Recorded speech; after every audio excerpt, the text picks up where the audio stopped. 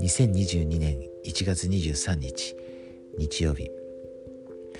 今週は創世記の5章とモーセの6章学んできました。またテキストからですね、引用します。家族の成分研究と家庭の夢のためのアイディアのところです。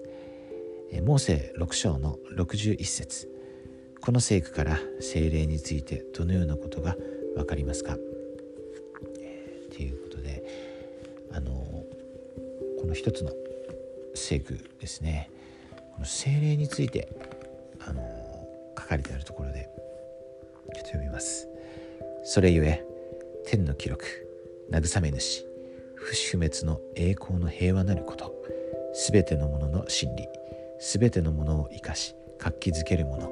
すべてのことを知っており、知恵と憐れみと真理と公正と公平によって一切の権威を持つ者が授けられて、あなた方のうちにとどまる。すごくいい言葉ですね。聖霊について教えています。いきなり天の記録ってあるんですけどね、次の慰め主は聖霊の名前の一つですよね。慰め主っていうのはここでは聖霊だっていうのことが分かるんですけど、天の記録ってあるんですよね。ですからこれをどういう意味なのかなって考えると、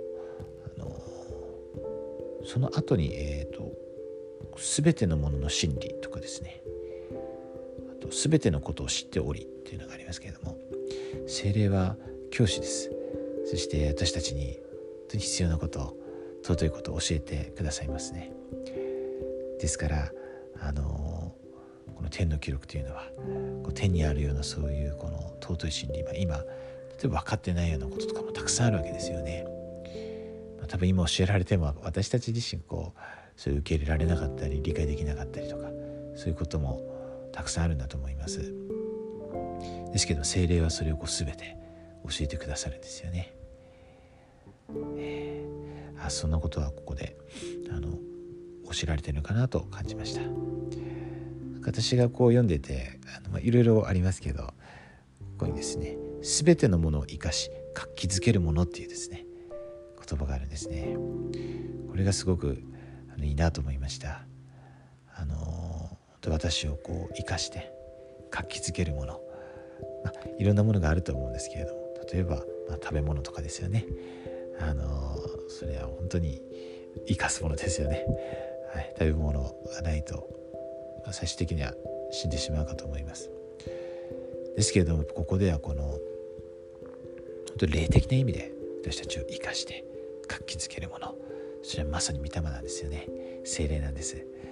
それが本当にここで教えられていますね。ですから私たちいつも御霊を求めると思うんですけれども、本当に、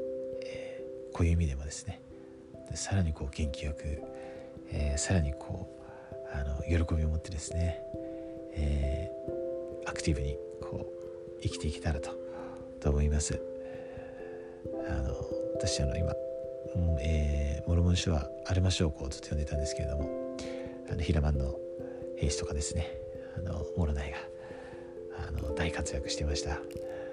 本当彼らのようなですね信仰を持って前向きに、そして積極的に歩んでいきたいなと思いました。そのためにはこの御霊が本当に必要ですね。そしてそれが与えられています。今日は安息日ですので聖餐いただきます。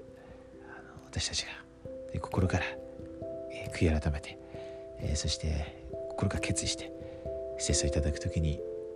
許しを受け、また御霊を受けることができます。そしてその御霊は私たちに全てのことを教え、また私たちを本当に意味で生かしですね、活気づけるものですね。その、お父様の特別な祝福を受けることができますように、そしてこの1週間ですね、また、歩んでいくことができますように心から祈ります。この福音は真実です。救い主が生きておられて、私たちのことを本当に深く愛しておられるということ、私たちを信頼してくださっているということ、そして私たちはその信頼に応えることができるということ、心からイエス・キリスト様の皆によって証しします。アーメン。